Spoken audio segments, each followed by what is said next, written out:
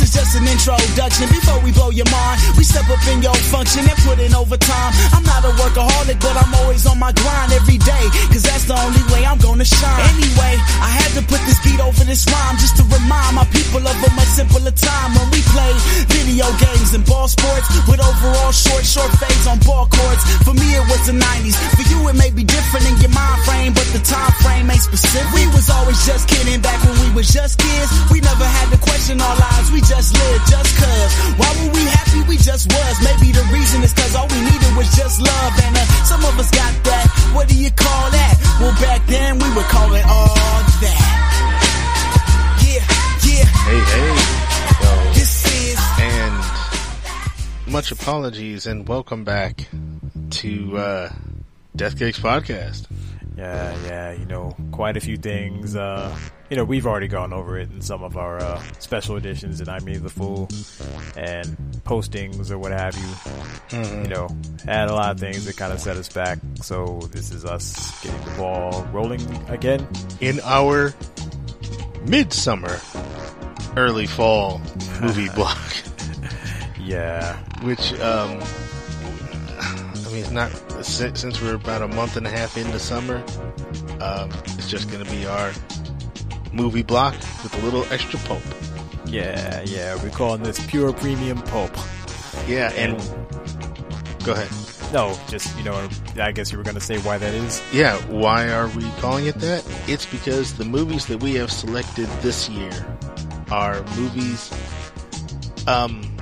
that feature properties that were big in the 20s, the 30s, the 40s. All of those properties from the pulp novels, the dime store novels, the pulp comic books.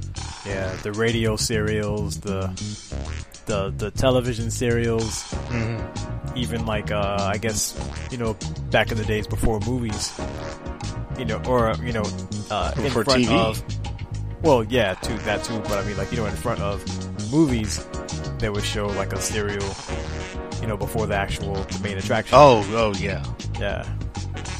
Yeah, so we're gonna do a set of movies that are all in that theme.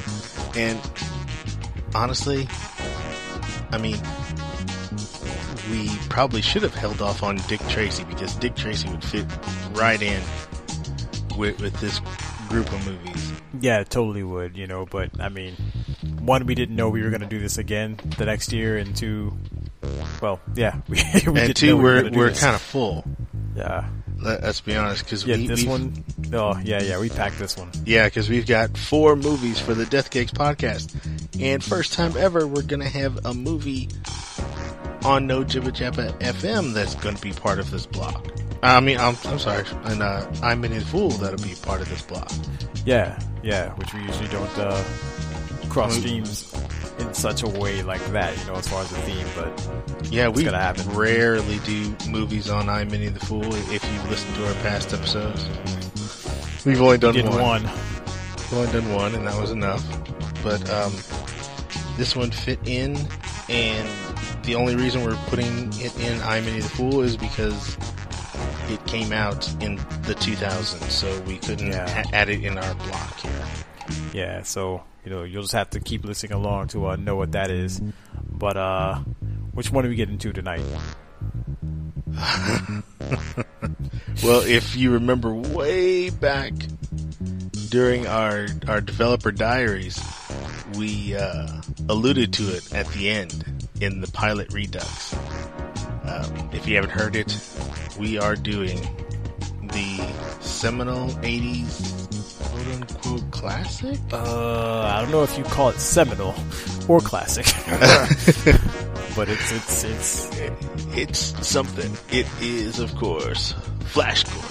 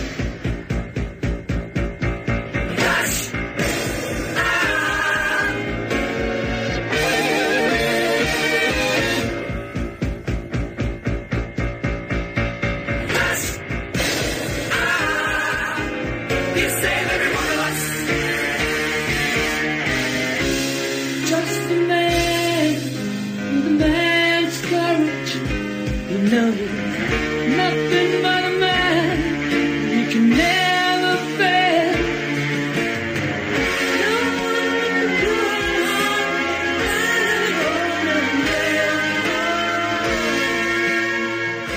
Oh, that song. That fucking music, man. And, I'm gonna say it up top. This movie, so many people say it's a cult classic and this, that, and the other. I think people haven't actually seen the movie in a long time. They just remember the soundtrack. Oh, because yeah. the soundtrack to this movie is incredible. Yeah, it's by Queen, by the way. Yeah. And then the scoring was by somebody else, I forget who. But yeah, Queen did the soundtrack, and I mean, it fucking rocks. But I just remember, I myself, have you seen this movie before? I saw it back in the 80s. Okay, see, I've never seen it.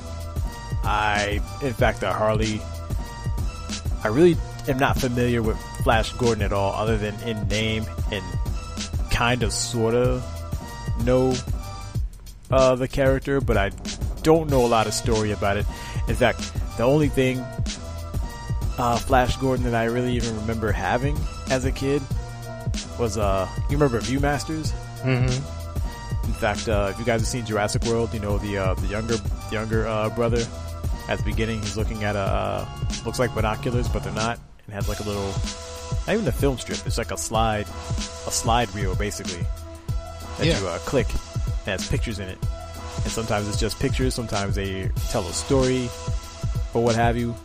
And yeah, I had a bunch of those, and my Uncle Marty, he gave me a bunch of them, and one of them I had no idea what it was. It just looked like a comic book of some sort, and I know it didn't look familiar to me at all. This is like 1986, 85, 86, and I showed it to my dad. He's like, "Oh, Flash Gordon," and like, who's Flash Gordon? I don't know, but and honestly, that's the only exposure I ever had to Flash Gordon.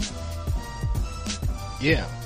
And just a little backstory, if you don't know, Flash Gordon was created in 1934. It was a comic strip originally drawn by Alex Raymond. And Flash Gordon, basically, in the original version, Flash Gordon was a polo player for Yale University, because it was the 30s and polo was the sport of the day. Was it really? Yeah, at Yale.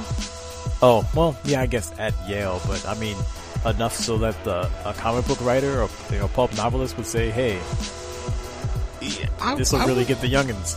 I would say polo was probably. I mean, it was the rich man's sport, but I would say, it was one of those sports that was more widely played, because football hadn't really caught on.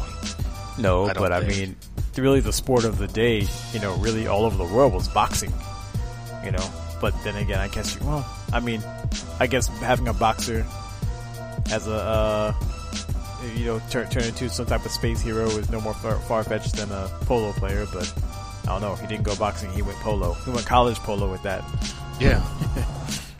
But he is kidnapped along with his companion Dale and a scientist named Dr. Hans Zarkov, and he's kidnapped by this alien called Ming the Merciless, and basically he is trapped in space and has all of these space adventures.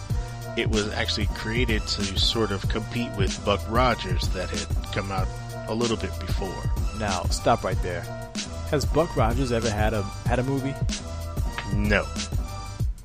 Only thing Buck Rogers has had media-wise is the TV show. And a badass Sega Genesis game. Yeah, well, yeah, that Sega Genesis game is an extension of he had a whole role-playing system series that was based around him that they made the game off of. Never knew that. Yeah, it was one of it was I would say it was popular because they made a game out of it, but it was one of the big ones, I would say, in the late 80s, early 90s. Yeah, I mean, but I just remember, the show, the Buck Rogers TV show, and that seems to have a lot more, well, no, I can't even say that. Because I know it's people older than us, and maybe some even our contemporaries who, know they're fans of Flash Gordon and whatnot. It just kind of missed me or whatever. But I don't know. It just I feel like more people know Buck Rogers or remember that show or Twiki the Robot or something like that. More so than Flash Gordon. Yeah, they didn't have a feature film.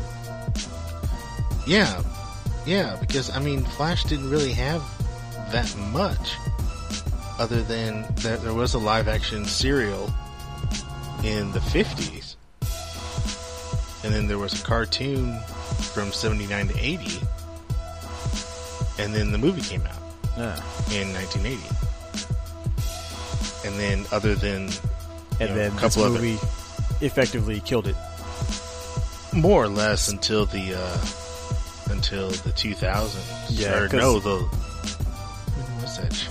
Because Sci-Fi tried to bring it back. Yeah, 2007 to 2008, Sci-Fi tried to bring it back, and it failed. Yeah, in trying to do some research, I got a little synopsis of that, and that sounds nothing like what Flash Gordon ever was. I don't know what they were thinking there. And, but yeah, this movie effectively killed Flash Gordon as any kind of pop culture icon or anything going forward. Because spoiler alert, this movie sucks. But we're getting ahead of ourselves. Yeah, we're getting ahead of ourselves because this movie did actually win awards. I don't know how. Awards for what? For effective use of colors. Because that does have that going for it. It's very colorful. Oh yeah, it's colorful. It won. I don't know how it won it. But it won a Saturn Award for Best Costumes, Best Science Fiction Film, Best Supporting Actor. So it had to be the Saturn Award for that year, 1980. Wow. Which they all must have been on acid because these costumes are horrible. Well, I kind of wish I was on acid to watch this. Well, I don't do acid, but me and Quentin aren't really on speaking terms right now. But I think he would have loved this movie. Yeah. But let's quit dancing around the topic and let's jump in it.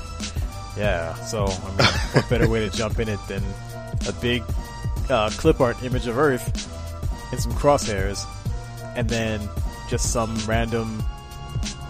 Doesn't really actually tell us where this is. It's some kind of a supercomputer, some sort of console where it has all these natural disasters just labeled on it right there. Yeah, and you get this voiceover saying, you don't know who it is at the time, but it's Ming saying, what do you have for me to play with today? And then his number 2 is like, oh, we have this planet called Earth. And he's like, oh, okay. So then you don't see him, you just see his fingers messing with the buttons on this console. Yeah, okay. Did you just say he hasn't heard of Earth? Yeah. Yet one of the buttons that on that console is Earthquake. So what did he think that meant the whole time he was before the whole time he wasn't knowing about Earth? Cause what is this Earthquake? I've never heard this word Earth. What is this? Yeah, because there's buttons for earthquakes, tornado, volcano. I don't know how you push a button and start a volcano. Yeah, just was it like Dante or well, maybe they foretold the movie, the 1996 movie Volcano. Maybe that's how it happened. Now I could understand if this was some sort of weather machine or some sort of gravity machine that you could push a button and it would shoot the earth and that effect would make an earthquake. But the fact that these buttons are so specific to specific natural disasters boggles my mind. Yeah, why even make that at all? Why not just have them hit a button and just all this stuff happen? Yeah, and then my favorite button is the hot hail. Right, because what the fuck is hot hail? I don't know. Well, apparently it's giant pink chicken McNuggets that come flaming from the sky and they knock into stuff. Yeah, and then right after we get that, that's when they cue the theme song. And folks, again, since we are far behind, I'll give you a little refresher. Back when we kind of teased what we had coming up, and I said, this next thing we're doing, I started it and immediately thought, what have I done? I really stepped in it this time. And I was talking about this movie because then right after that happens, cue that theme song, and then all the stuff that's happening like in the opening credits, and I said, wow, I'm in for a ride. Yeah, that theme song, because at first you're like, oh god, this is horrible. Then that theme song kicks in, and you're in it. I mean, you're pumped for whatever this movie is gonna be. Yeah, but then I am treated instead to this little charter plane. Some guys flying around, and they don't say where they are. They're just in this where they're going. Yeah, they're just in this random field. It doesn't even look like a regional airport or anything. It's just a landing strip, like, and you see these two guys getting on the plane, and it's Flash and reporter Dale Arden. Yeah, and if you couldn't tell who was who, Flash has it emblazoned across his chest on this T-shirt of his. Well, I mean that's not too much different than athletes now. Well, athletes now wear their team.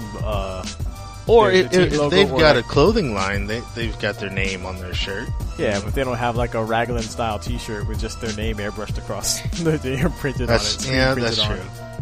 And then so he gets on, and and Dale is sitting there. Oh, my bad. Well, I just want to say, this time, since this movie is made in the 80s and polo isn't a thing, they have turned him into a football player. He's the star quarterback for the Jets. Yeah.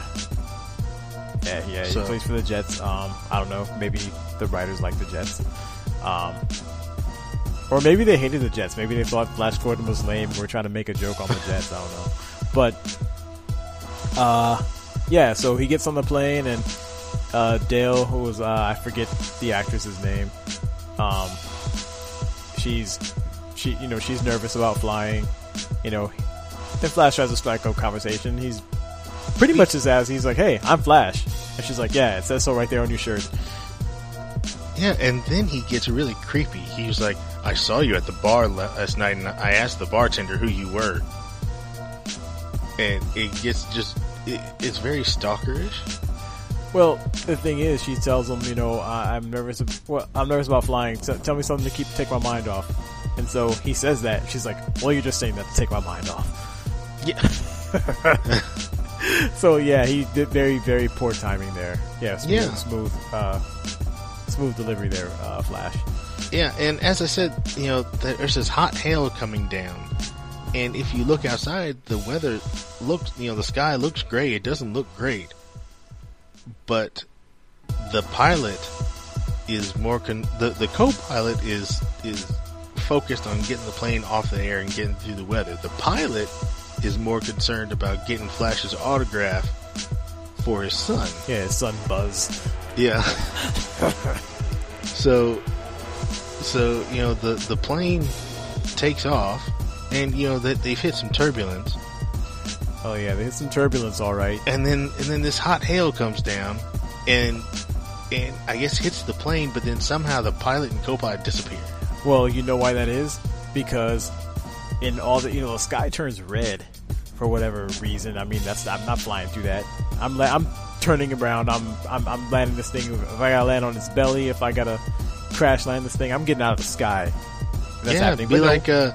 Be like Sully Sullenberger, crash that shit in the water. Exactly, but no, they're gonna go on through it. They're just gonna power on through, and then Ming, like this huge image of Ming, just comes out and punches the plane in the front. It flies toward the screen. That's exactly what happens. Yeah. Again, Quentin, where you would have loved this, but so the plane starts going down. All right, and then Flash is like, they're trying to figure out what happened, and the pilot and co-pilot, they're gone. They just disappeared. Yeah, and then Flash has this sort of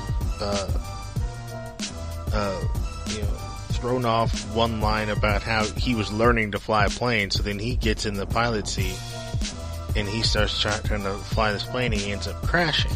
Yeah, because Dale asks him, do you know how to land? He's like, I don't know about that, but just pull up, help me pull up. So so they try to do that. Now, while all that is going on, and I forgot to mention in the beginning, you see this newsreel about all the strange weather happening all over the world, and the reporter even makes it a point to say that they don't know what's going on, but this crazy crackpot scientist thinks he does. He got fired from NASA, by the way, so don't listen to him. But Zarkov, that's who they're talking about. He's watching it and he's like, I've been right all these years. It's like, all these years of what? This just happened like a second ago. Yeah, I don't know. I mean, it does come up later where Ming says that he's been watching Earth for a while, but it wouldn't have been in Zarkov's lifetime. Yeah, I mean, we'll talk about it more when we get there. And he just says, I don't know how. Yeah, and but he says he's been right all these years, and come on, we're gonna go up and counterattack them. It's like, yeah, this motherfucker has built a spaceship in his basement. It's a rickety looking. It looks like those bomb pops that you get from Ice Cream Man. It's blue on the bottom and red and white on top. Oh man, this gave me that scene out of like Reno 911 where that one guy he dropped his bomb pop and someone made him drop his bomb pop, and he called the police about it. And he's saying how he didn't get to finish it because like, yeah, your lips aren't blue. He's like, yeah, I didn't get to the blue or the white. That's what this looks like. Oh man, but anyway, so he's talking to his assistant, and he's like, does he have a name? I know he had a name, but I mean, might as well just be Igor. I didn't write it down. It's Igor, pretty much. Yeah, and he's like, come on, let's go to the basement because we're getting on my ship and we're gonna go and try and reason with these aliens. But again, what does he know about these aliens though? Like, and he's gonna fly up and do what? He's gonna reason with them and try and. They've got a machine that's gonna that's dropping hot hail on the Earth. What kind of reason could you? I don't think these are reasonable people, aliens, whatever you want to call them. I don't know, but he and his partner go down in the basement, and he's like, or the partner's like, I'm not getting on this thing, rightfully so because it looks like junk. But he's like, I'm not flying into outer space. And then Zarkov pulls a gun on him. He's like, no, you're getting on this plane or on this ship because I can't pilot it by myself because someone has to be here to help. So you're getting on this thing. And the guy's like, I'm not gonna do it. He's like, I will shoot you right now. And the guy's like, we're gonna die anyway, so just shoot me. Because the Earth is coming to an end. Yeah, then right when that happens, that's when Flash Gordon crashes into the side of the house. And so, the assistant, the Igor guy, I don't remember his name again, he's running off, but then he runs back in because the airplane is coming through the wall. But Zarkov, I guess he's partially deaf. He doesn't hear a crash in the side of his house. And he just sees Igor run back in. He's like, oh, you're back! Come on, let's go! He's like, no, look out there! Like, they crashed to the side, so... yeah, so... And then he takes that opportunity to get the fuck out of Dodge. He's like, this crazy man. I'm getting away, planes crashing into the wall. I'm gone. So, he exits. Yeah, so then, Flash and Dale are unhurt. They get out of the plane, go up to the front door. Yeah, they took it surprisingly well. Yeah, they walk up to the front door, and Zarkov answers the door. He's like, who are you? What are you doing? Flash is like, hi, I'm Flash. See my shirt? And he's like, can we use your phone because our plane obviously has just crashed into your house? And Zarkov was like, oh yes, come on in, come downstairs. My phone is downstairs. So he takes him downstairs and starts walking him into the ship, and Flash and Dale are like, are you sure it's in here? He's like, oh yes. The thing about this whole scene though is he's got that gun, because he had the gun pointed at his buddy. Now they come walking in after they get out of the plane. doesn't throw the gun. He doesn't like stash it anywhere. He just holds it behind his back the whole time. Like, oh, don't bother looking back there. That's not, I'm not holding anything. Just I'm sure you want to use my phone. It's right there. You know, right when he's like, he's nudging them toward this makeshift spacecraft. Yeah, and so then he gets him in there, and then, you know, of course they're starting to get suspicious, and he slams the door closed, and he's like, "You're going to space with me." Yeah, and then and Flash and Dale are like, "Wait, no, we're not." So then he whips out the gun again. He's like, "Oh no, you're going to space with me. Now you two sit down." Dale, or he didn't say her name. He was like, "You sit there. You have to put your foot on this pedal, and do not take your foot off of this pedal while we take off, or we'll all die." Now, Flash acts like he's going along with this, but then he tries to take off running out the door, and then the guy pistol whips the fuck out of Flash and then throws him into a launch button by accident. Yeah. So now the thing is definitely taking off, and Zarkov's like, "No, you put... It's too late now. Get your foot on the pedal. Don't take your foot off the pedal. Now, Flash, you hit this button way over on this side of the ship." So all the buttons to control this thing are on two different sides of the cockpit. Very bad. I mean, you know, I guess, you know, you use what you have to, you know, when you have a homemade spaceship. But, I mean, it seems like he really was contingent on the fact that, you know, on the idea that someone was going to go along with him. Yeah. I don't know why. But because no one wanted to, obviously. He had to trick them into going or pull guns on them to get them to go. And even that didn't work because the guy, you know, he was going to take that bullet. Oh, fuck yeah. And so, and then another thing, there's a line where he tells them to buckle in or else the G-forces will kill us.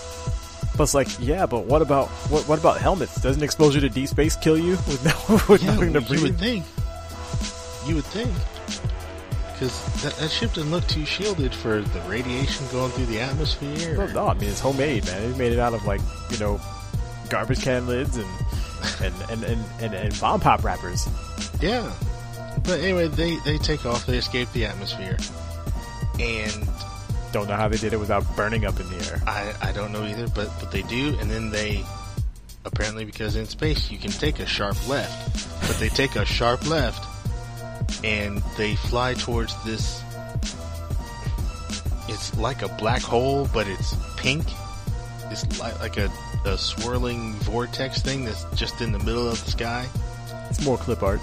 Yeah. And they fly into the clip art. They fly through, it's like a screensaver, basically, and they fly through the screensaver, and there's lots of colors, and, you know, it's a stoner's dream there for a couple seconds while they fly through this wormhole, and they crash land on the planet Mongo.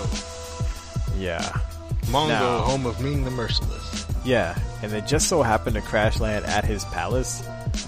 Mm-hmm. And they walk in, and this is where this is where I stopped one time. I you know, the first time I watched the movie, I was like, I can't take any more of this. You know, by the way, okay, so I'll get to that later, but I had to stop. I really did. I was like, you know what? I'm gonna watch this later. I'm done for the day. My brain hurts. They walk in, they see all of these people, and the scientist just says, "Oh, they must be. These are oppressed people. They're waiting to start a revolt, and they need someone to lead them, like you, Flash." Like, where the hell did you get all this information from? Yeah, well, even before, because he was then. right to a point, but I mean, he doesn't. Nothing about that suggests this. They don't even know where they are. Yeah, but before then, you know, they get when they crash, they get found by Ming's guards wearing this weird, like, space samurai armor, which is really weird. They look like at the end of Masters of the Universe when Skeletor gets the power of Grayskull and he turns gold. He's got that gold face. Oh yeah, when he got the new hat. Yeah, they're all wearing that same gold skull hat and then red space samurai armor. You know, I'm glad you said that. You know, because I was thinking, and this happens way ahead, but there's a scene where they're on these like little air bikes, basically, so you want to call it that, like sky scooters. Mm-hmm. And that happened in He-Man also, in the Masters of the Universe movie. I'm wondering, now they said that Masters of the Universe, really, that director was actually trying to make new gods and he didn't have the license, and so he tried to make new gods out of He-Man, basically. But I think he cribbed a whole lot from Flash Gordon too, because that's like two things right there. Oh yeah, I would definitely say that. But anyway, these guards take them into the palace, and there's this ball thing that's hovering above them that I guess translates for them. Yeah, it's kind of like Eddie the Eyebot from Fallout. Yeah. Yeah, so it is floating over them, and it tells them, do not deviate from the path, just follow me, we're gonna go, to the throne room. And as we're walking through the palace, we get the glimpse of some of these wonderful costumes. You see this lizard man that has escaped. And it is the worst costume I have ever seen. It looks like a middle school play costume, because it looks like a cheap dime store Kermit costume, full body Kermit costume, but his mouth is open perpetually, and in the open mouth, that's where they have a face painted, the actor's face is there, but they have the face painted red, and then they have these big fake googly eyes on them. Oh, so their eyes are actually in the mouth. Talking about. And it is some of the ugliest stuff I have ever seen. And I guess the lizard man is where he wasn't supposed to go. It looks like the love child of something out of Sid and Marty and the Letter People. Yeah, it's bad. And the ball's like, lizard man, you're out of your designated area, and then disintegrates him. And so they don't fuck around up here. Yeah, so that's when Zarkov says, these are oppressed people and they need someone to lead them and blah, blah, blah. Okay. Well, so then that explains it a little bit, but again, he seems to know way too much, and that's just this movie compensating for just shit writing. Yeah, so then we get into this throne room, and it's all of these different, delegates from the other planets around Mongo, or no, I guess they call them the moons of Mongo, have all shown up for Ming. Yeah. And they're all there to give tribute. And there's some sort of backstory that is probably in those original stories that I don't know anything about, but there's this contingency of Hawkmen, then there's these Robin Hood looking guys, and then there's these black guys in sort of this pseudo space Zulu warrior gear. And they all hate each other for some reason. So, they're giving their tributes and blah blah blah.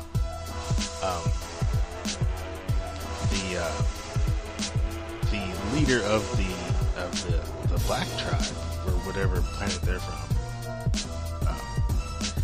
is like, I didn't bring a tribute today. And so he's like, instead of whatever, I am here to tribute my loyalty. So Ming comes out, and Ming is like, okay, well, fall on your sword. He's like, wait, what? He's like, well, if you're loyal, then take out your sword, stab yourself with it. And so he steps up onto the platform with Ming. He starts to draw a sword, and he's like, I'm doing this for my people. And as he's drawing it out, he yells, death to Ming, and Ming's little dragon ring thing freezes him in place. Ming takes the sword from the guy, stabs him, pushes him down the stairs, and he turns into smoke. And at that point, I was just like, what the hell were you thinking? You think no one's tried that before in the history of Ming? Yeah. Yeah, okay. Yeah, I don't get it. But, then Oh, forgot to mention his second in command has also come out. Oh, yeah. Is it Clytus or Crichton? Clytus? Clytus. Yeah, it's Clytus. It's Clytus. He's looking like a cross between MF Doom and Skeletor, but with a gold mask. And see, that's what I call him, because like on his chest, he's got looks like a Freemason logo. Yeah. And I call it, so like in my notes, I would just refer, because I couldn't remember Clytus when I was watching this and when I wrote the notes, and so I just kept calling him MF Mason in the notes. Yeah, I was calling him MF Skeletor. Just basically because he got the black hood like Skeletor does in that first movie. Yeah, again, that's number 3 right there. But anyway, was it episode 28? What episode was that? Bastards of the Universe. 26. 26. Okay. Maybe I'm not sure. Yeah. But anyway. So they're standing. So Flash and Dale and Zarkov are standing there and have watched this guy die.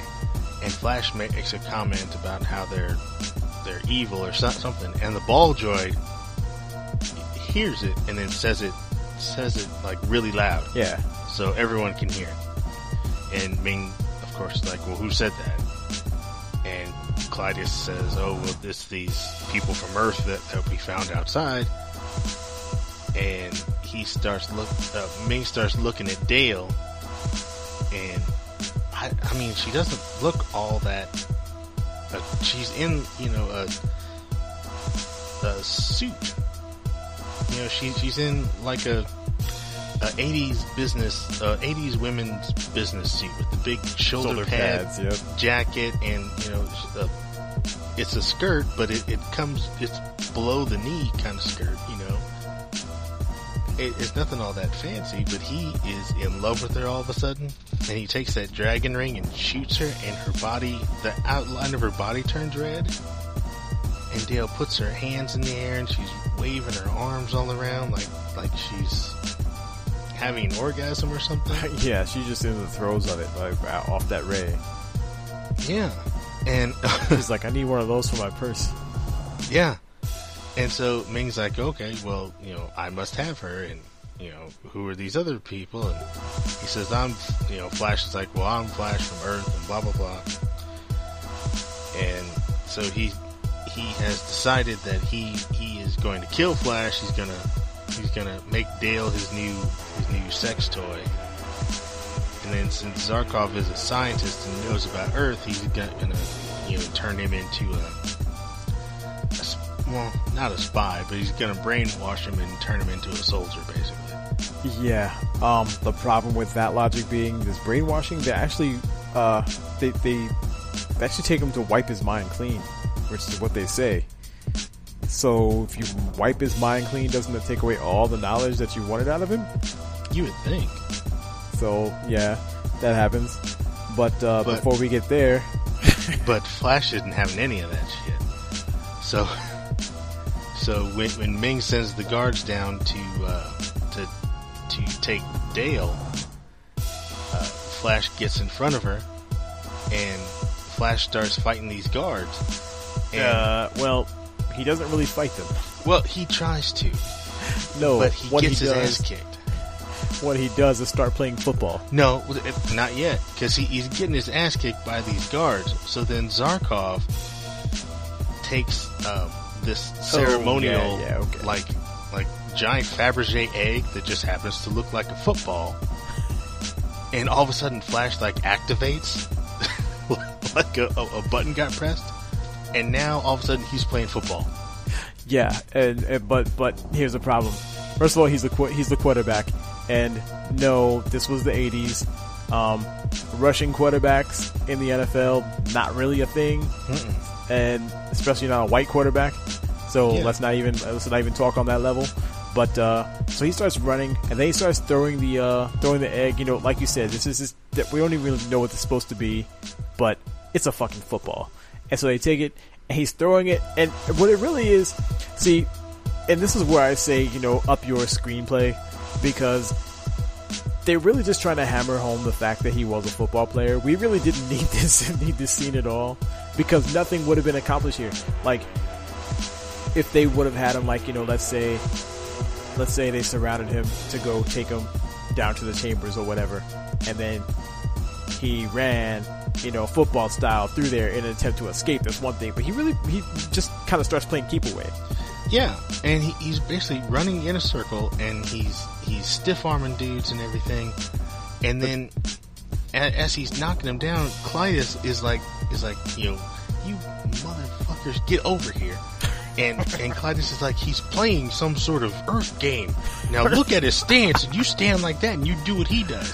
Now, so why does he know that? They just learned what Earth was like 10 minutes ago. I don't know. But then so then all the guys, they line up like a football line, like a defensive line.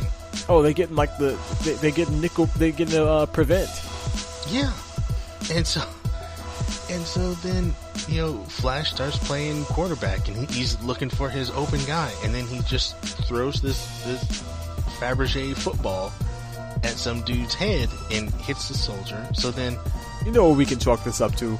It just kind of dawned on me, because we didn't mention this in the beginning. This is another Dino De Laurentiis air quote classic. Mm-hmm. You know, if you guys were here with us for Red Sonja, that's another one of his. Italian director. Maybe this is, you know, in 1979, 1980, when they were filming this, maybe that was the Italians' understanding of what American football really was. Maybe they just didn't know. I guess. Because this is not football. And you know, another thing, I also forgot to mention this, is that Flash Gordon, he talks really, like, I mean, there's nothing inherently wrong with his voice, but the whole time I was watching this, I just felt like something was wrong. Like, it was off. Yeah, something was off. It like didn't seem like, you know, this voice is coming out of this guy all the time. Like something was wrong. Just the inflections that you would think would be there while you're on set, they're not there. And it wasn't until after I'd already seen it and done the research was that I realized it, or when I learned that Sam Jones, who plays Flash Gordon, he got into a dispute with the directors with De Laurentiis, and so they already had the movie shot. It's too late to recast him, so what they did was they clipped out all of his fucking dialogue and dubbed him over with somebody else. Yeah. A lot like they were making a spaghetti western. But without the purpose of, you know, translating the language, they just redubbed all his lines with another actor. Mm-hmm. Yeah, so yeah, we never actually hear this guy say a word. And then and then one more thing is that, just a side note here, is that another reason why this movie failed, and I mean, you know, box office, this thing bombed, is because they couldn't promote it properly either. Because Sam Jones, you know, with his dispute, he wasn't, you know, he wasn't on the payroll anymore. They couldn't have him promote the movie, and so they had to use Max von Sydow, who plays Ming, for all the promotion. So they're promoting the bad guy the whole time, and just confusing the hell out of anybody who was actually interested in seeing it. Yeah, it's just so this really was this movie was a mess. Like even more so than, well, I don't know. It's debatable, you know, which one was a bigger mess as far as like trying to get this thing off the ground, Flash Gordon or Red Sonja. Flash Gordon. Definitely Flash. I mean, it feels like, you know, they wanted to make Conan with Red Sonja, and they went with the next best thing. This one, they had their property and just totally fucked it up. Yeah. But anyway. This is a side note there. Anyway, as he's doing this stuff, he would throw the Fabergé football thing away, and for whatever reason, there were a whole bunch of them there that they were giving as tribute, so Zarkov would take another one and throw it to Flash. Yeah, because that's how football is played. Yeah, Flash would throw it and knock out somebody else, and then he got another one, and about on the third or fourth one, Zarkov missed and hit Flash in the head and knocked him out. Yeah, oops. Yeah, so then that's how they capture Flash. Now, in the meantime, Ming has a daughter, whose name I forget. Aura. Aura, yeah, that's right. And she is... I don't know how to put it delicately. She gets around. No, totally. I mean, this is not even. Let's not even beat around the bush. Yeah. No pun intended. Look, she has a betrothed, I guess, or she's betrothed to somebody. Yet but she's got somebody else in the rankings that she's banging, and then she also wants a piece of Flash. Yeah, she wants Flash bad. So after Flash is captured, she goes to the doctor who performs all the executions for Ming to give Flash like something that would actually knock him out instead of kill him. Yeah, because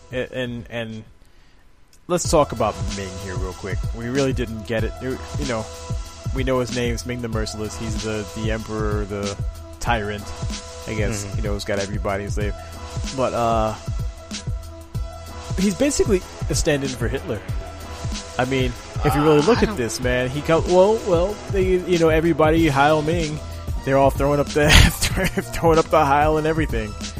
And he comes in, and, you know, and then, you know, he wants to kill Flash. What does he do? He says he's gonna give him the gas chamber. Yeah. Okay, yeah, I'll give it to you in this movie, but you know, the original Ming. Oh no, is definitely more of a Chinese sort of hence stereotype. Hence the name, yeah. You know, yeah, but in this movie, he's definitely very Hitler-esque. Yeah, and I mean, again, this I don't know. I don't want to upset any of our Italian listeners here, but I mean, weren't they they were on the side of Germany in the wars, weren't they? Yeah. So, I mean, with that, and you know, it's an Italian directed movie, and all this Hitler imagery they keep throwing around. Are you ever trying to make a political statement there? I don't know. What I'm trying to do. I don't know.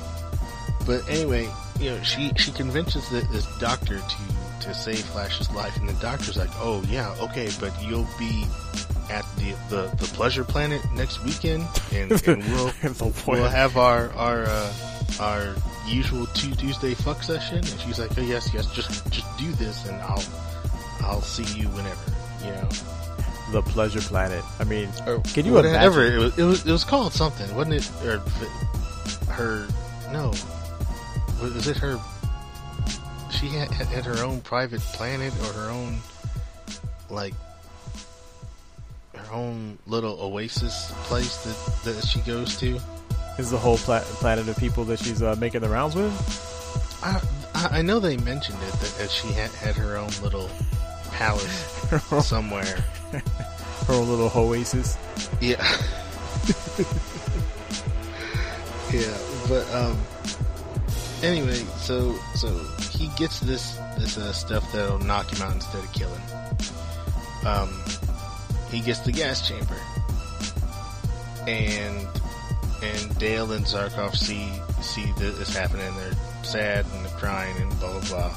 Yeah, and then next stop, they go to wipe Zarkov clean. Well, before that, you see them down. You see Aura and the doctor are down where they keep the bodies, and they open up this coffin and inject Flash with this other stuff to wake him up. So now he's awake, and they have given him some clothes, like a pilot's uniform, I guess is what they called it. Yeah, it's a little bit closer to what he wears, like in the comics. Yeah, you know. Yeah, so they make him ditch the Flash Gordon t-shirt. So then they escape, and as they're escaping, they go by this room where Clytus and this woman that looks whose costume is very similar to what Evelyn's costume looks like Master of the Universe movie. Episode 26, by the way, you were right.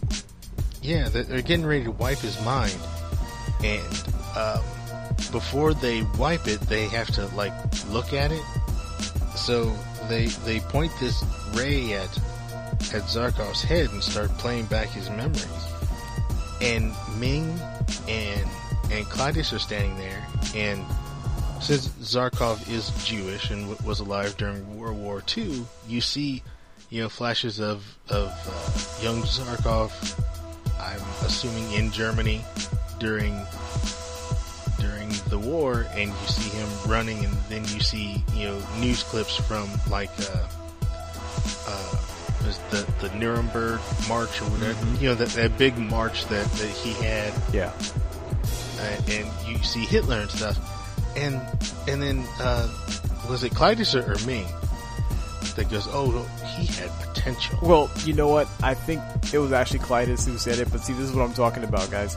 It's like if you weren't catching all the imagery beforehand, it's like, okay, we'll spell it out for you. We'll come out and say it. Hey, this is all Nazi homages we're making with this movie, guys. Yeah.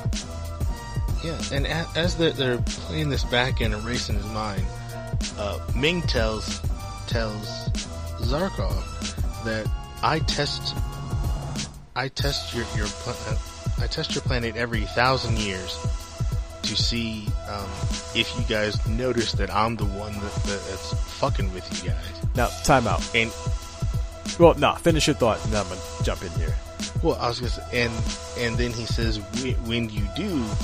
That's when I decided to destroy your planet. Now, which makes no sense. Now, I test your planet every 1,000 years.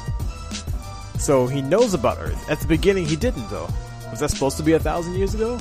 Unless he just forgot about it from the last 1,000 years. Years.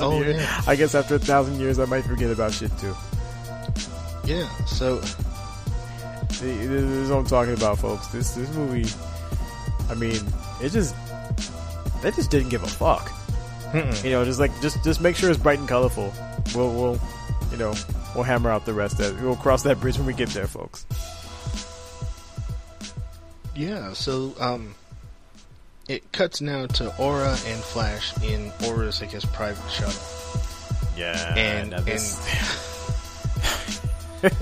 she's, he's trying to learn how to fly a spaceship, and she is damn near giving him roadhead. I mean, talk about hammering it home again. No pun intended. The same thing. Is exactly what you said. It's exactly what's going on. She hops on his lap, straddles his lap, and then she's trying to teach him how to fly the plane, but then all this is... And her directions for flying this plane. It's all code words for just, giving it to her how she likes it. Yeah, she's like, you steer with the left hand. That makes it go up and down, because that's how spaceships work. They go just straight up and down. Yeah. And then something else goes straight up and down. Well, yeah.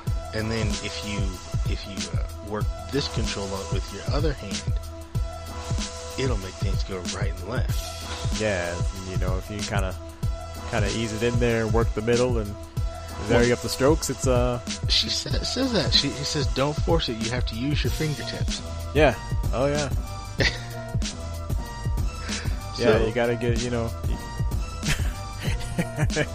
I mean, and this is the point where I had to stop. I'm like, dude, what the fuck? And as I'm like, all right, now who? I guess it was just that point where I wondered, like, who is this movie for? Because it's like the 1980s. Okay, I know who it's for. It's for the people who grew up watching or reading Flash Gordon. The parents who have kids now. No, it's like not. It's like, oh, now I've got. It's kind of like what they do with like these Alvin and the Chipmunk movies, right? Like, it's like no kid today knows what Alvin and the Chipmunks were, but their parents do.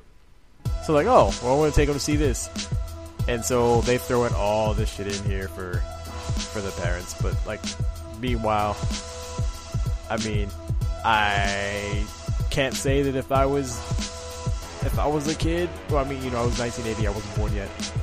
If I was a little kid watching this, I can't say that I would know what was going on, but I definitely know something was going on, though. Something, some mommy daddy shit here. Yeah. But anyway, after she has taught him how to fly, she jumps in the other chair and says, "I'm gonna call Baron," which is her fiance, "and I'm gonna tell him that we're coming." Yeah, I'm gonna call Baron and I'm gonna do the wobbly H. Yeah. So she pulls this helmet thing down on top of her head, and she says that this is like a telepathic helmet. And Flash is like, "Oh, can I use that to talk to Dale?" And she was like, "Well, yeah, but I'm not going to show you." Yeah, this is MMF, not MFF. Yeah.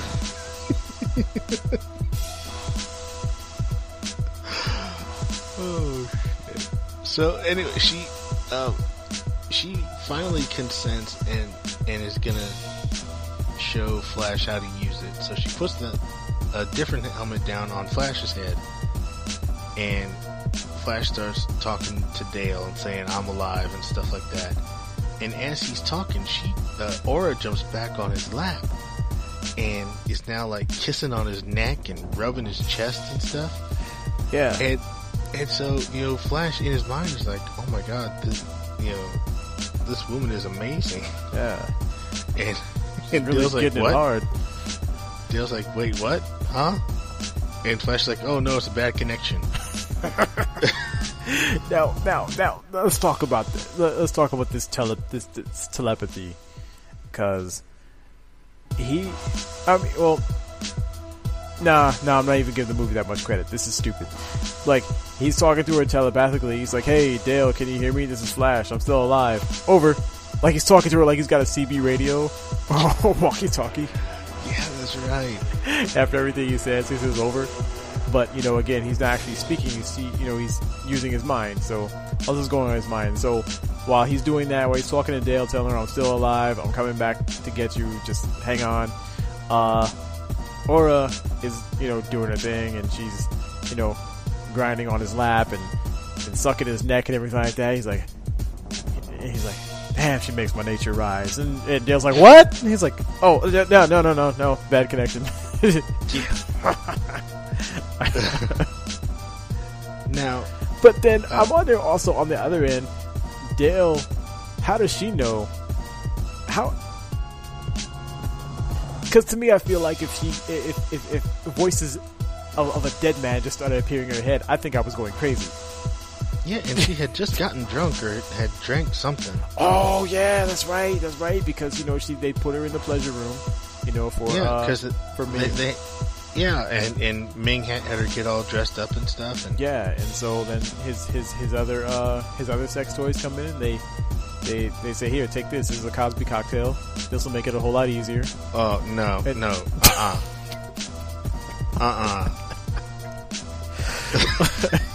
Oh yeah, I guess it couldn't be because I actually told her up front what it was. Yeah. Oh, he didn't say he did it yet. So. Hey, well, he didn't say he didn't. It's true. But anyway, so now Dale is trying to escape, and another one of these handmaidens comes in with another bottle of stuff. And she's like, "Here, drink this. You're gonna need it because Ming is coming, and he's into some fucked up shit." So Dale's like, "Well, why don't you have some too?" And she's like, "Oh no, I'm a slave. I'm not supposed to drink." And she was like, "Oh come on, we're all ladies here. Let's just let's have some fun." Isn't that what she's a slave for, though? Yeah, this is man. And all this is like within scenes of each other, folks. So they just pulled the plug for a second and turned this into like softcore porn. Yeah. So Dale gets this woman drunk, switches clothes with her, and throws the pillows all over her face and stuff, and then escapes the room. Next scene is Ming walking as fast as he can down this hallway. He's got a little skip in his step. You know, he's I'm gonna get some booty, get some booty. And he's just walking down this hall. He walks in the door, and he sees what he thinks is Dale just laying there. So then he climbs up and stands on the bed, and he takes off his belt and drops it, and starts opening up his robe, and then he bends down because all you can see is the girl's legs, right, sticking out from all his pillows. So then he starts like rubbing her feet and her calves, and gets up to her knees and starts shaking her thighs and moving his hands up, and then he starts. It looks like he's about to start spreading her legs. Yeah, he's going all the way up. Yeah. He starts moving the pillows out of the way and trying to pull the dress up, and he gets to the face, and he sees it's a slave and not Dale. And so they sound the alarm. And he's pissed. He's like, man, I already did this like earlier today. Yeah. Yeah, so then they have what they think have successfully brainwashed Zarkov, which that's a whole other thing we'll get into when that reveal happens. But they send Zarkov to find Dale, and then they're gonna have him trick Dale into finding out where Flash is. Yeah. So the cameras are watching. What? Well, so wait a minute. They don't have Dale yet, right? Not yet. No. Okay. So they send Zarkov to go find her. To go find out where Flash is hiding. But, well, I don't know. I'm just wondering why they would think she would know. I guess they went just to go find her, and then after he found her, then she said, "Oh, Flash is still alive." Yeah, like, she is totally. Yeah, that's what happened. Yeah, she gave up the plan. Like, she would have kept their mouth shut. They could have really pulled off the sneak attack. But she told them Flash was alive, so he expected them. Yeah, it's like Flash is alive. He's on the moon Arborea with Prince Baron and whatever the wife's name is, or the daughter's name is, Aura. So now the cameras have picked that up.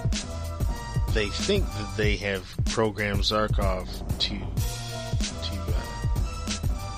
go to. What were they supposed to do? They're supposed to take her back to the cells, but then Zarkov says, "I'm pretending to be a spy.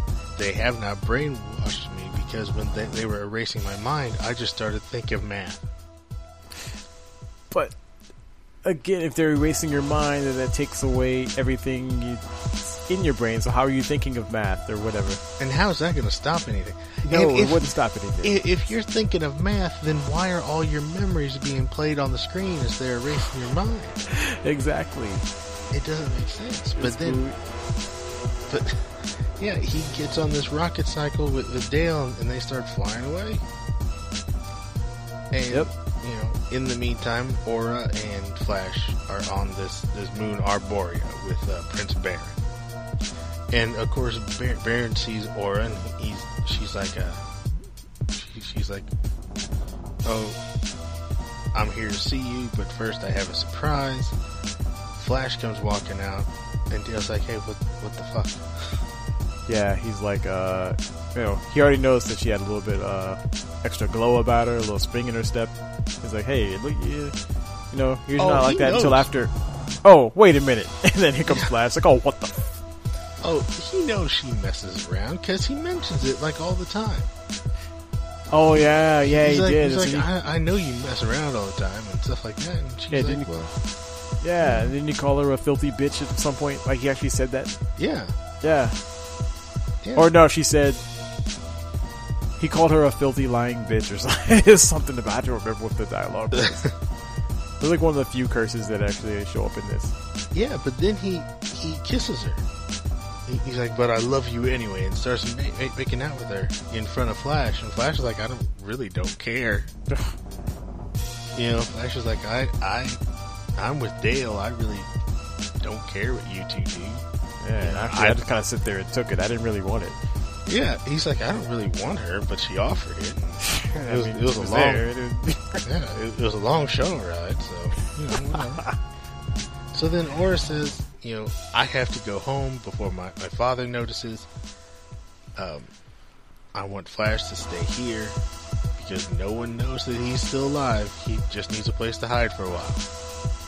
So Barrett's like, okay, yeah, he can stay here. Yeah, but unbeknownst to that, Dale already gave up the fact that he is still alive. Yeah. So you know, cut to now Flash has been put. I mean, there's no like mid scene. Flash is put into a cage and is lowered into the swamp. Like right as soon as Aura leaves, he's in this cage with more of these lizard men, and he's being lowered into the swamp. And then at the same time, there's no real cut, no real patches of time. It's just the very next scene. Now Aura is back in the palace, and Klytus is whipping the shit out of her, trying to find out where Flash is. Yeah, except he doesn't realize she's into that sort of thing. Yeah, and Klytus kind of likes her anyway, so he doesn't really want to hurt her too bad. No, I mean, you know, and I don't think she's really into him, but he's figured, like, you know, hey, everybody else has had a turn. It's only a matter of time before I finally get mine, so let me just kind of, I'm trying to play my cards right here, but at the same time, you know, I gotta put on a show for the Emperor, so just bear with me here. Because Aura is like, or he says, okay, you better tell me where Flash is, or I'm gonna use these boar worms, and I'm gonna put them on your body. Boar worms, huh? And you're not gonna like it. And Aura's like, you can't do that. I am the daughter of Ming. Where's my father? Blah blah blah. And Klytus is like, well, I don't know. Let's ask your father. And he walks over to this mirror that was all black, and he walks over to it and waves his hand. And light comes on, and Ming is standing there. He's got this goblet thing, and he's eating out of it. It's like he's got a bag of potato chips or something. He's just eating and watching. Yeah, he just kind of stuffing his face, stuffing his sorrows. He's like, you know, he got his hopes up for a piece of Dale. It didn't happen. So now he just resigned himself, just popping potato chips. Yeah, and so Klytus is like, you know, sir, can I use the boar worms? And he's like, whatever. I'm just here to read the comments. You know, so he says okay, or starts cursing his name because, you know, that's her father, and he's letting this torture stuff happen. And you know, she starts screaming, get tortured. Cuts back again to Arborea, where Flash has escaped from this cage and has challenged Baron to a duel. And well, the first part of the duel, they have to go to this tree stump and just stick their hand in, and there's like this scorpion thing that's in there. And if this scorpion bites you, you have to, someone has to kill you right away, otherwise the poison will drive you mad, and you'll, you know, just be in agony for, I guess, hours. Yeah, and this scorpion thing, it looks like it's like some bizarre abomination of like claymation and paper mache. Yeah, it's really bad. So then him and Baron go around and around this tree stump, sticking their hands in these holes, and you know, trying not to get stung, basically. So they go through about 4 rounds. So then Flash decides to stick his hand in, pretend he's bit, and then he's like, "Oh, my hand! I'm gonna die, Baron. Please, kill me now so I don't suffer." So Baron starts to pull his sword, and Flash is like, "I fooled you, Baron!" Jumps up and they fight and they punch, and it happened so quick. Like he grabbed his hand, he pulled his hand out of the stump, pretended to be hurt, started to go down on one knee, and as he's talking and dropping down to one knee, he's like, "Oh, please, Baron, end it now. Fooled you, Baron."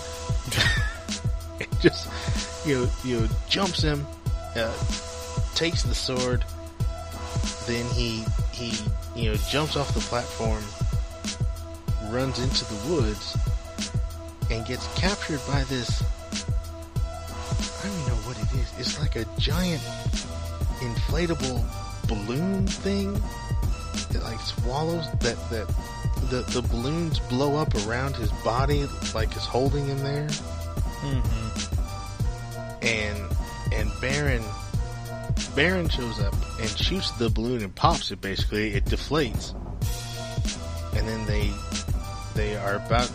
he's about to shoot Flash.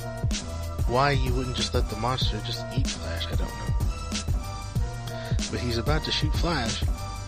Then all of a sudden these Hawkmen show up, and they grab Flash and they grab Baron and take them back to the Hawkmen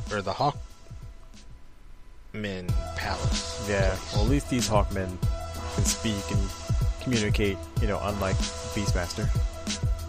Yeah. At least you know what their intentions are. Yeah, these guys actually talk. And so they're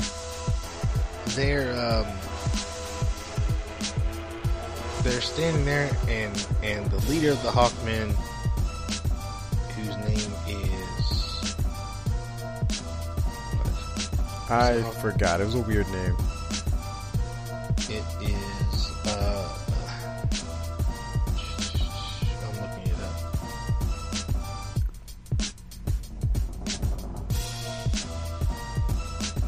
Yeah, well, while he's looking that up, I guess we didn't mention that Baron is Timothy Dalton. Yeah. Who was one of the Bonds. And did this kill his career? Because no, Bond came after this. Bond was after? Yeah. Oh yeah. But his Bond? Yeah. I thought by now they were on to Connery. No, Connery was first.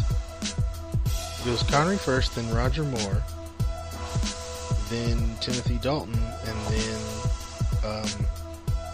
what's his name? Brosnan. Yeah, Brosnan. Huh. Okay, I got my order all screwed up. Yeah. You sure about that? Yeah, Sean Connery was the first 007, and he was only in like the first 2 or 3 pictures, and then it was Roger Moore forever.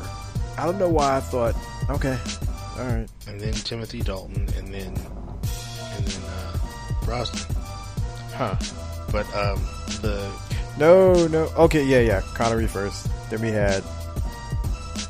Oh, wow, wait a minute. David Niven? George Lazenby? Then you have Roger Moore, Dalton. Brother. Okay, it was Dalton by now, okay. Alright, there we go. Yeah.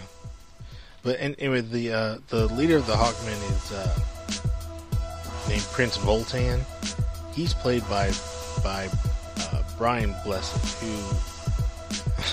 is kind of like the poor man's John Rhys Davies. I mean, the only other thing that you may know him from, he was the voice of Boss Nass from Star Wars Episode 1, the leader of the Gungans. Yeah, I remember none of that. But that's the only thing that you would probably recognize him from right away. He kind of reminds me of, I guess he really isn't. Maybe it's just the beard and the dark features. For whatever reason, I kept seeing this guy, and he kept reminding me of the dude from Little House on the Prairie / Highway to Heaven. Oh yeah, I can kind of see that. Not Michael Landon, but his, the other guy, friend. Yeah, I can see that. But anyway, Voltan, that's the name. He brings Flash and Baron to his castle, and he's gonna turn him over to Ming in order to curry some favor, and he doesn't like Prince Baron anyway. So just as they're about to call Ming, Baron says, now wait a second, according to Ming's law, I can have a trial by combat before you do anything. And so he's like, okay, yeah, well, who do you want to fight? And he's like, I want to fight him, and points to Flash. And Flash is like, I don't want your lady. Leave me alone. But, you know, he's like, okay, I'll fight you. And as they're getting ready to fight, then Dale and Zarkov come in because the Hawkmen had caught them earlier. So, this is the stupid thing. So they're standing there about to fight, and you know, Flash says, you know, hello, and he doesn't say I love you, but he says we would have had great looking kids together or something like that. Yeah, but you know, I'm just like, where did that come from? Because you met her like 3 hours ago, and half that time you were supposedly dead. You haven't seen her since then, since you like first landed here. So where are we getting kids and all this stuff from? It's just... because he looks at her because she's still in this Ming pleasure outfit thing, and he's like, wow, you look great. Maybe that's what it was, man. We would have had great kids together. Maybe that's what it was. She was in like the business dress before and just like, hey, let's get a drink. Now he sees her like, you know, stripped down to this pleasure stuff. He's like, oh man, you know, I guess so. I don't know. But then get up in that. Then she immediately makes the leap. You can't die. We're getting married. Like, wait, no, he didn't propose to you. He just said, I bet our kids would look good together. Or I bet we would have good looking kids or something like that. Impending doom emotions, that's all that is. Yeah. That's all I can talk it up to, because otherwise it doesn't make any sense. He didn't propose. No. He certainly didn't propose. He just said, we would have had great looking kids. Which, I mean, that's more of a pickup line than any kind of marriage proposal or something. Yeah. At least in my mind. But anyway, they start this trial by combat. So in the middle of this castle, which is floating in the sky, there's this giant disc, and they both get on the disc. Prince Voltan throws a couple whips out onto the disc. And so they both got these whips, and they're basically just snapping the whips at each other. Now, is this the only time in history where there's been a whip fight? I can't think of any other time I might have seen anything like it. I think so. Because all that they're doing is snapping the whips in each other's general direction. You know, they do take a couple hits, and you know, their clothes get cut, and their faces get cut, and stuff like that, but you know, it's really going kind of slow. So apparently there's this giant remote control, and Voltan calls for it. He starts making the whole disc plate thing twist in a circle, and then it starts to turn in a circle, and then it tilts back and forth. It kind of reminds me, I feel like you remember that Gladiators ripoff back in like 92 called Knights and Warriors? Mm-mm. There was a show for you guys who we never heard of it, we've never seen it. American Gladiators was kind of a big deal in the 80s and 90s, and then in 92 somebody came up with this I guess this bootleg version called Knights and Warriors, which had, I mean, exactly what it sounded like. It was all done with like medieval motif, and you know, the contestants were the knights, and they just had, you know, contestant uniforms on, like you see on Gladiators. But then the Warriors, they were dressed like medieval raiders, you know, and they all had names like Pyro and Plague and stuff like that. Okay, so you don't remember this, Jay, but there was an event. It was kind of like you remember Breakthrough and Conquer in Gladiators, or I guess the Conquer Ring, which is kind of like, you know, like Greco-Roman wrestling sort of, but you're just trying to throw them out of the little circle. This is kind of the same thing, except they're up on this like rotating disc, and like all the warriors are like, or they're tipping and moving the disc the whole time this is going on. So they're trying to pin each other. Yeah. So they're trying that's what to do this looks like. And then it's still not going fast enough for Voltan, so he hits another button, and these giant spikes. Well, I won't say they shoot up, because they come up very slowly, and then they sink down very slowly. Then they come up very slowly, and they sink down very slowly. I mean, it was there was even a point in this fight, as these spikes were coming up, you could see a spike coming up right where Baron is about to put his foot, and you see it sink back down so he can put his foot down. Yeah. That's how bad this was. But they're going back and forth, and they almost impale each other on the spikes and stuff like that. So, it finally gets to the point, they're fighting. Flash knocks Baron off. Baron's holding on by just one of these spikes. He's losing his grip. Flash takes a whip and wraps the whip around a spike, and then sort of rappels down so he can grab Baron and pull him up. Why Voltan just didn't hit the button and turn all the spikes off, then they both slide off, I don't know. I was thinking the same thing, and then you said it. So. Yeah, but then they let him live. Or Flash lets Baron live, and Voltan's like, well, why'd you do that? And he's like, because it's the right thing to do, and we need allies right now so we can take down Ming. So, God. I mean, hey, everything that Zoltek, or what the hell's the guy? I've just blanked on his name. Dr. Zarkov. Yeah, I'm getting Voltan and Zarkov like all confused and muddled. Yeah, is everything Zarkov was saying? It's all like coming. It's all like coming true, which is why I said that was very. It was just very rushed writing. They did, just kind of like spelled it all out for you in the front, saying that, oh yeah, this is happening. Why do I know that? Well, because we need to make a movie. We need to speed it up.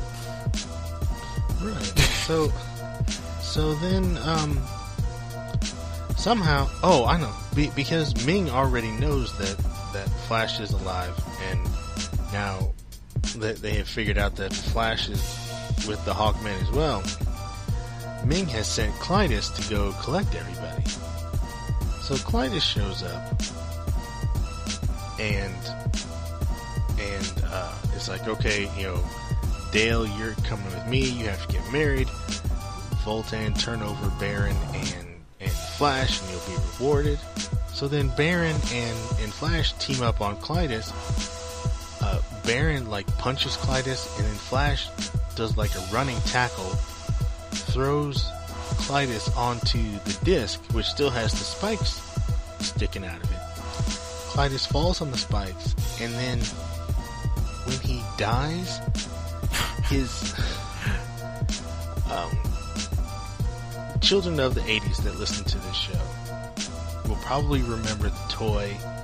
You saw him at Spencer's or in joke catalogs. It was the toy, when you squeezed it, the eyes would bulge out and the tongue would bulge out. Mm-hmm. That is exactly what Clytus's face does. He falls on the spikes, and his tongue comes out, and the eyes just bulge completely out of not just out of his skull, out of this mask, so that they're hanging out of this gold mask. And it sits there for a second, and then he dissolves into black goo. Yeah, but no blood either. No, no blood. Everyone dissolves into either black slime or smoke whenever they're killed. Pretty much. Yeah. So, anyway, now Clytus is dead, so somehow Ming has found out that Clytus is dead, so Ming comes in person. The Hawkmen have all evacuated. Ming has taken Dale and Zarkov back on his ship, and he starts talking to Flash. He's like, okay, Flash, I'll make you a deal. You leave me the fuck alone, and I will make you the Prince of Earth, and you can be in charge of Earth and all this stuff. And Flash is like, but you're about to destroy Earth.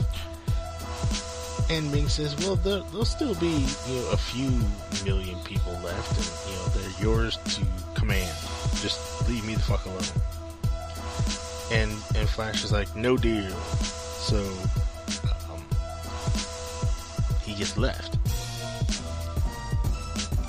Ming says, well, fuck you, and just leaves him there so he can blow up the Hawkmen's. Because I guess the Hawkmen don't have a planet, they just have this castle. Yeah. Well, and he's gonna blow it up.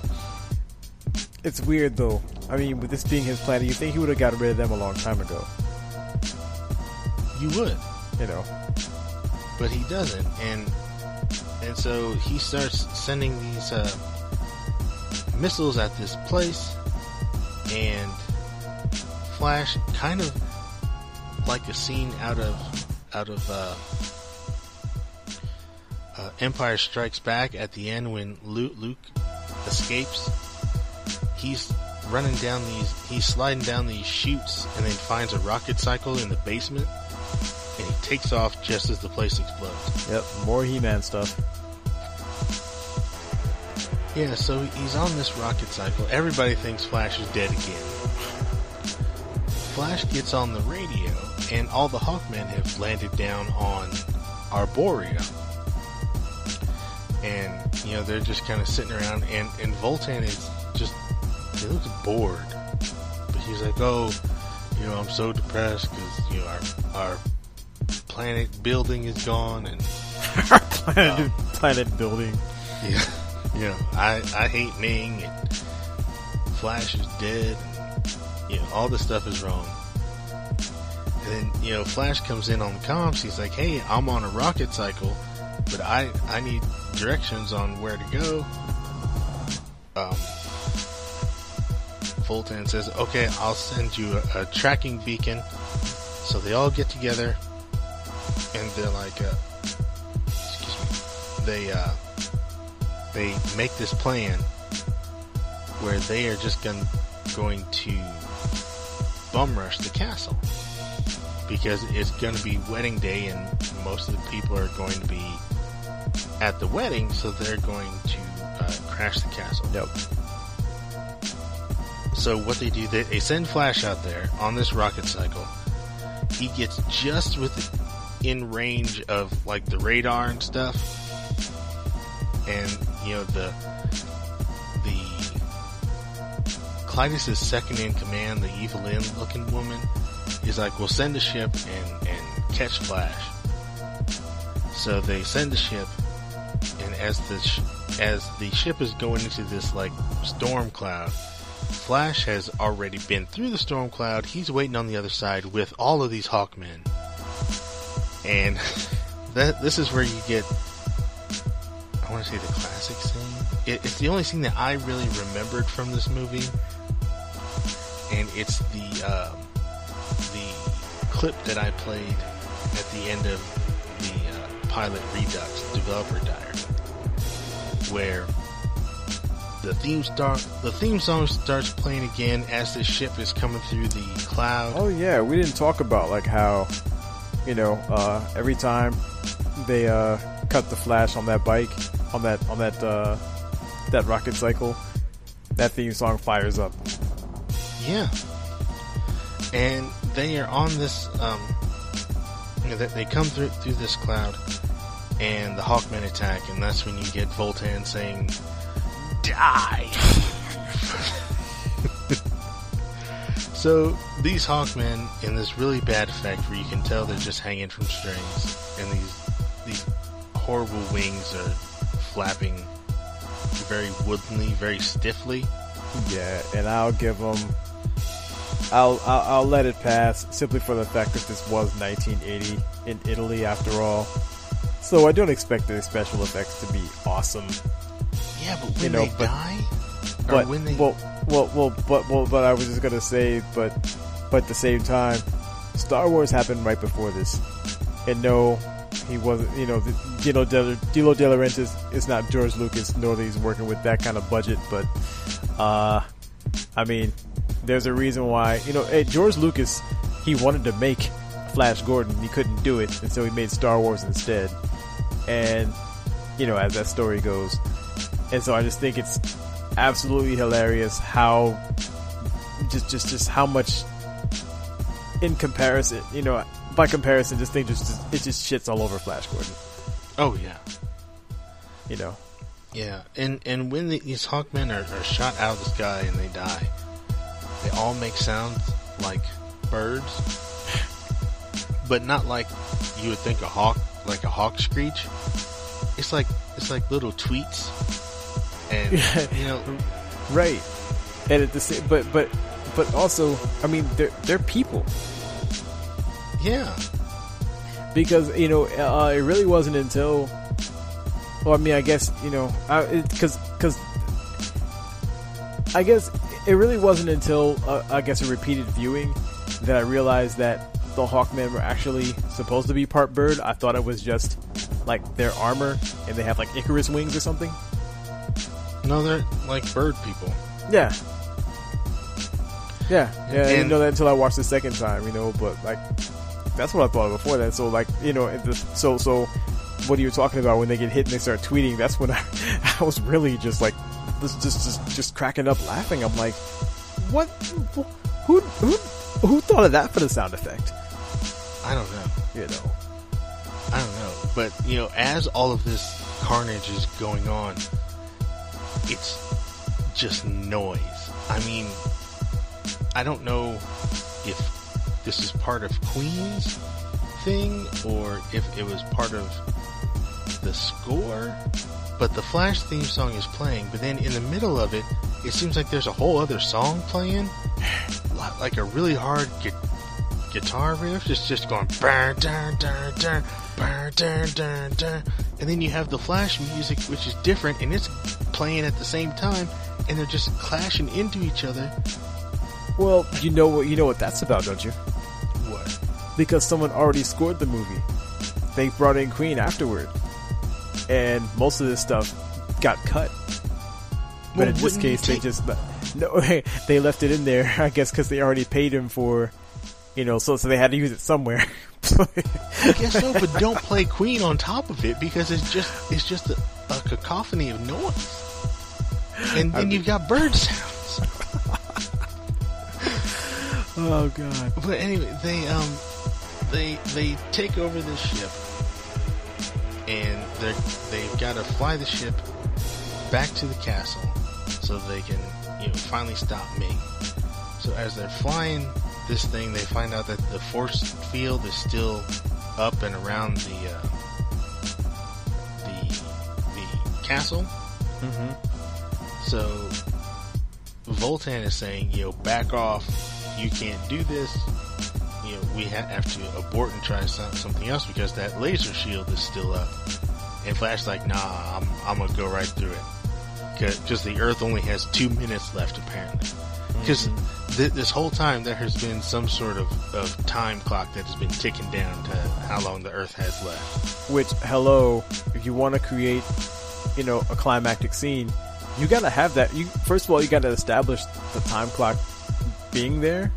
They mentioned it once at the beginning, and it never got spoken of again until just that scene at the end. But this is what I'm saying. You got to show that, and then as everything is going on, as time is ticking down, you got to keep cutting back and forth to that time. Yeah. This happens in Back to the Future. This happens in everything that has to do with like some type of countdown. That's how you do it. And, it's in there because it works. It's a tried and true device. That's how you create that tension. And this is just like they just kind of brought that back up out of nowhere. Like, okay. Yeah. Instead, they do the complete opposite. But anyway, inside the castle, Baron and Zarkov are working to get the lightning shield down, and they run into Aura, who is like, "Okay, I'm not a whore now. I only love you." And Baron's like, "Are you sure?" She's like, "Yeah, just you, nobody else." You lying bitch. Yeah. So then they make out some more, and Zarkov is like, "We have to go now. We have to leave." Did you also notice that Zarkov, back to the whole all this Holocaust stuff that they keep kind of throwing in there? Did you notice that he has a big Star of David on his chest? Yeah. Yeah, that's and he is Jewish. So it's just like, I mean, really, guys? Well, we gotta hammer that home. I mean, I don't know. I mean, this is just. They really wanted to drive that point out. I don't know why that is important, because it's not. That had nothing to do with Flash Gordon at all. No, it's got nothing to do with anything. But they get the lightning shield down, and Flash comes smashing through just as Ming is about to give his vows, and the nose cone of the ship stabs Ming right in the chest. But again, no blood. Nope, no blood. He actually pulls himself off of the needle and starts stalking towards Flash, but then he dies and turns into mist, and that's pretty much it. Yeah. I mean, Baron becomes the new king of Mongo, and he's gonna marry Aura. Voltan becomes the new head of security. But, and the Earth is saved, and they've got all of these spaceships. I love this. At the very end, I love this. She's like, Dale says, "I want to go home." And Flash is like, or no, what does she say? Because Flash says, "Do you want to stay?" And she says, "No, I'm a New York kind of gal." Yeah. But then either Zarkov or Flash says something else about how they can't get home, or they can't leave yet, or something. There's something about how they don't know how they're going to get home just yet. But there's spaceships all over the place. Well, number one, they so thought this was going to be a franchise, so they were trying. There was a way of setting up a sequel, which thank God didn't happen. Although there are rumblings of them trying to get this thing off the ground now. They've been saying that for the last 5 years. So I'll believe it when I see it, but I think it's a terrible idea, terrible mistake. But hey, somebody really loves Flash Gordon enough to where they're trying to do that. And I'll tell you who after we finish this little synopsis. But the other thing is, like you said, there are spaceships. They made it out there in a homemade piece of crap. They can get out of there with the spacecraft they have here. Yeah. And if you can't fly it, guess what? Someone there knows how to fly it. There's spaceships all over the place. The place is lousy with Hell, spaceships. Aura can show you how to fly it. Just take your fingers and move to the left. Nope. To the right a little bit, right there. No, don't just jam it in there. You gotta move slowly. Yeah. Just ease it in there. Oh, shit. But anyway, that's the end of... Well, that's not the end of the movie, because the very end of the movie, the Hawkmen decide to fly in formation, and they fly up into the air, and then they spell the word thanks, and then they spell the word Flash. Yep. And then they fly off. Yeah. And that's the end of Flash Gordon. And why people love this movie, I don't know. Yeah, that was bad. And I really, really wanted to like it back when it was much earlier this year. We kind of got the idea to do, in the summer we wanted to do another block, and I think we came up with a couple, and we said, hey, wait a minute, we can go totally pulp with this, just throw all pulp. And like, okay. And you said, and I had an idea for one. You said, no, you know what? We got to do this one. You never seen this? And I was like, no. And you sent me the trailer on YouTube, and I was like, I can't wait to do this one. Yeah, which the trailer is all just that Flash Gordon song with Queen. Yeah, exactly. Which just proves your whole point. You know, you take that theme song out of here, this movie is like 100 times not as enjoyable. No, it's not. It's not. And you were talking about it making a revival. It's not Todd McFarlane. Seth MacFarlane wants to redo it, and it's because his movie Ted featured that Flash song a lot, and not only that, even had Sam Jones in the movie. Yeah, you actually got to hear what Sam Jones sounds like. Yeah, which he doesn't sound anything like that young plucky voice you hear in this movie. But yeah, you hear you've got Sam Jones in that one. Sam Jones was in the sequel, Ted 2, again playing himself. You know, playing Sam Jones, which is always a good side. Flash Gordon, yeah. And I guess through that he has gotten, I guess, a green light to try and do Flash. Now, here's the thing. But I mean, the movie regained, just to get this point across, the movie regained enough popularity because of Ted. When Ted came out on DVD, in some places it was sold as a 2-pack with Ted and Flash Gordon together. No way. Yeah, that's crazy. I think it was only at Walmart, but you could buy them, you know, as a combo pack. Now, that's cool. If you like Ted, I don't. I didn't see it because I hate Seth MacFarlane. But you know, that's cool, especially since, like we said, Flash Gordon pretty much disappears from consciousness after this and a couple, you know, and something else, which we'll get into in the next episode. But yeah, there was pretty much no more Flash Gordon after that. So I venture to say like 95% of the people who saw Ted don't know who Flash Gordon is, or maybe if they do, they definitely haven't seen the movie. So I thought it was, so that is cool. That, you know, all those references they made in the movie, you know, they actually gave you the movie right there with it in that package. But yeah, but what I was getting at is Seth MacFarlane does comedy. I mean, very horrible comedy in my opinion. But what is he going to do with an action movie? He's gonna make it a comedy action movie. I mean, because honestly, the director of this Flash, he directed it as action comedy. He wanted it to be campy, like the '66 Batman. Yeah, except but you have to have jokes, and there were none. No, there were no jokes. There were no jokes. So where's your comedy? I don't know. You got that football scene that was hilarious. It's more hilarious because of how pathetic and unnecessary it was.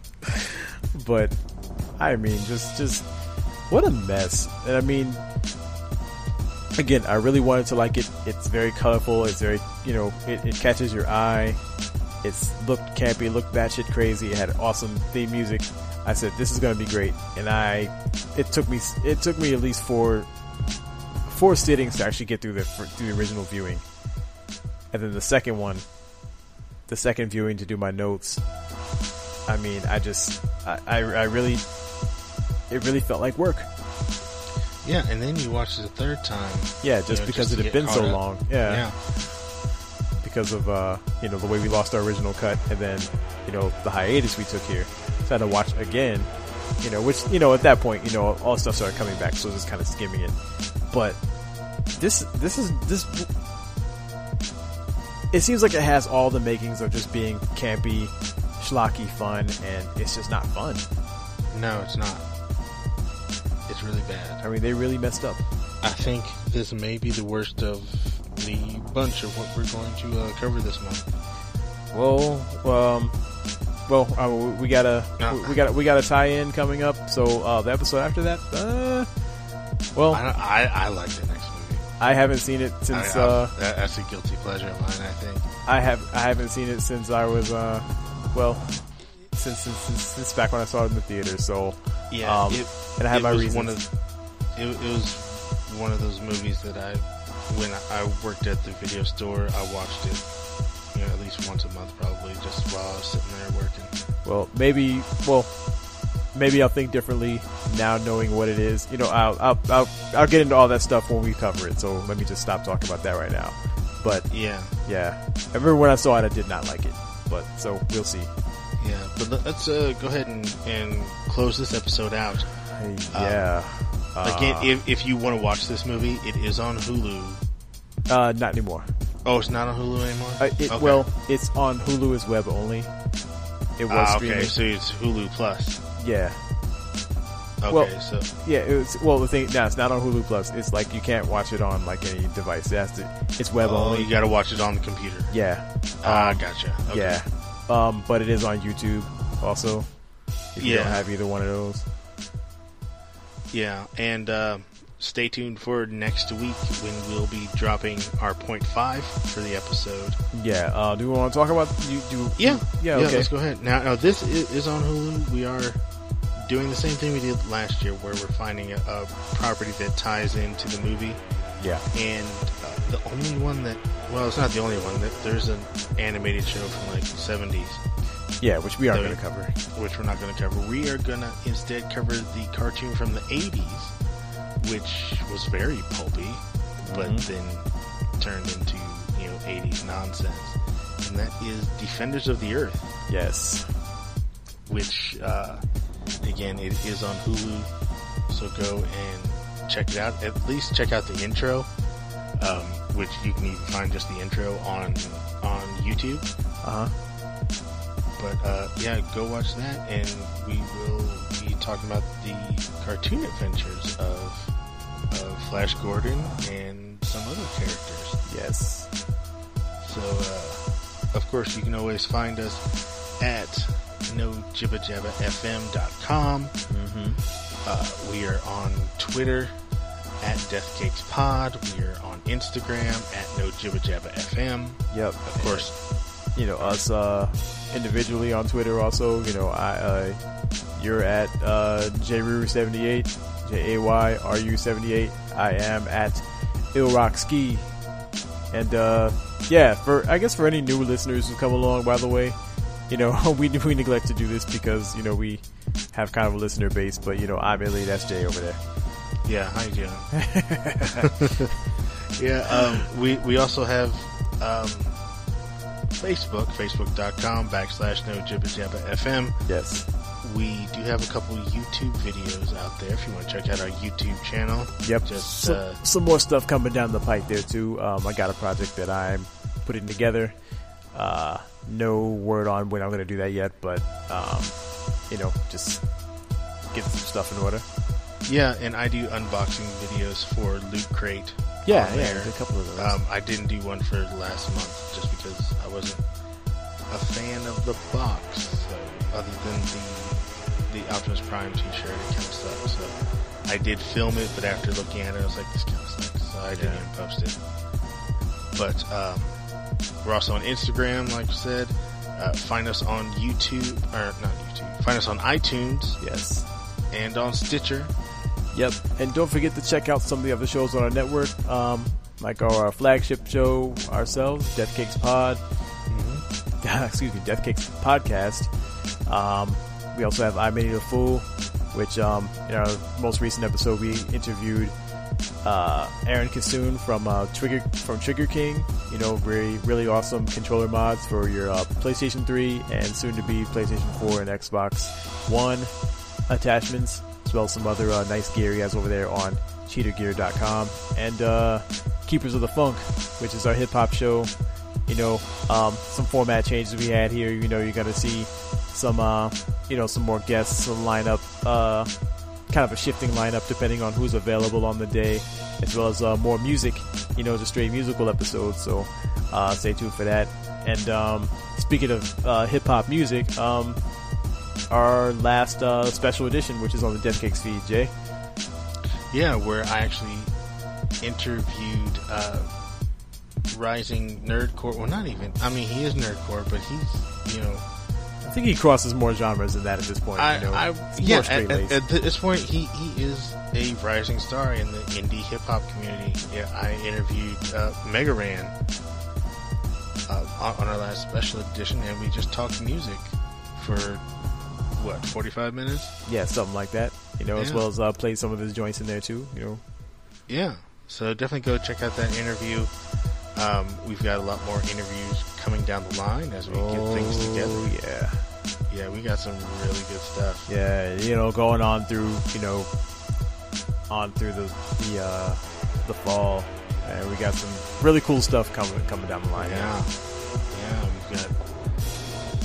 I won't tease it, but let's just say I won't tease it. I won't tease it because we have to see how schedules are and if we can actually get some of these people. So I won't even tease it. Yep. But go and watch the pilot episode of Defenders of the Earth. And until next time, folks. See ya. At the count of 3, I want y'all to tell me the name of my DJ. 1, 2, 3. Yo, I gotta hear that one more time, man. 1, 2, 3. Yeah, boy, for all those that didn't understand, Terminator X.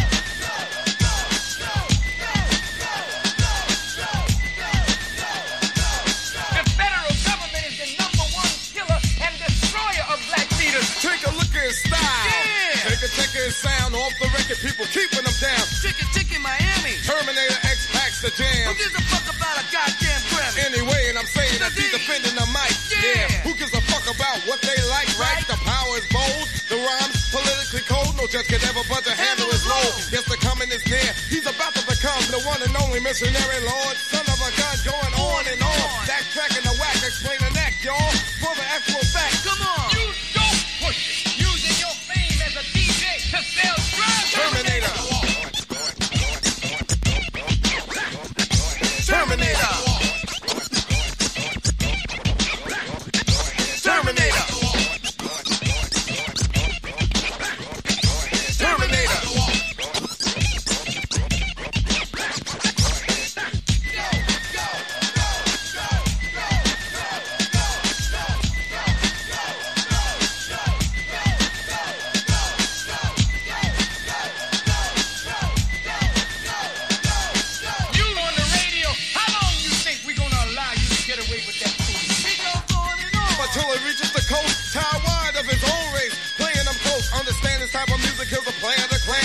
Pack attack the man with the palm of his hand. Police, wild beast, dogs on a leash.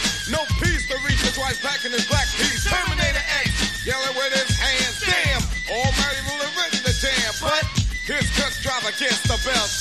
He's bad by his damn self. Yeah, one job, cold threaten the crowd. Loud sound, pound, making brothers proud. Boy, black people's minds are being controlled, and you are the ace of black music. Terminator. Terminator. Terminator. Terminator.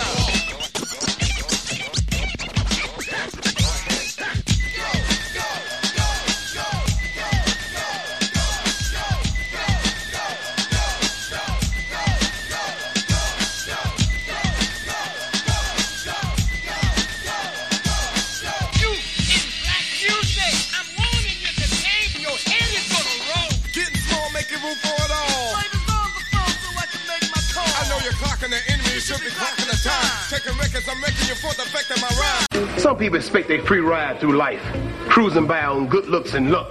Let me tell you something right now. It don't work that way.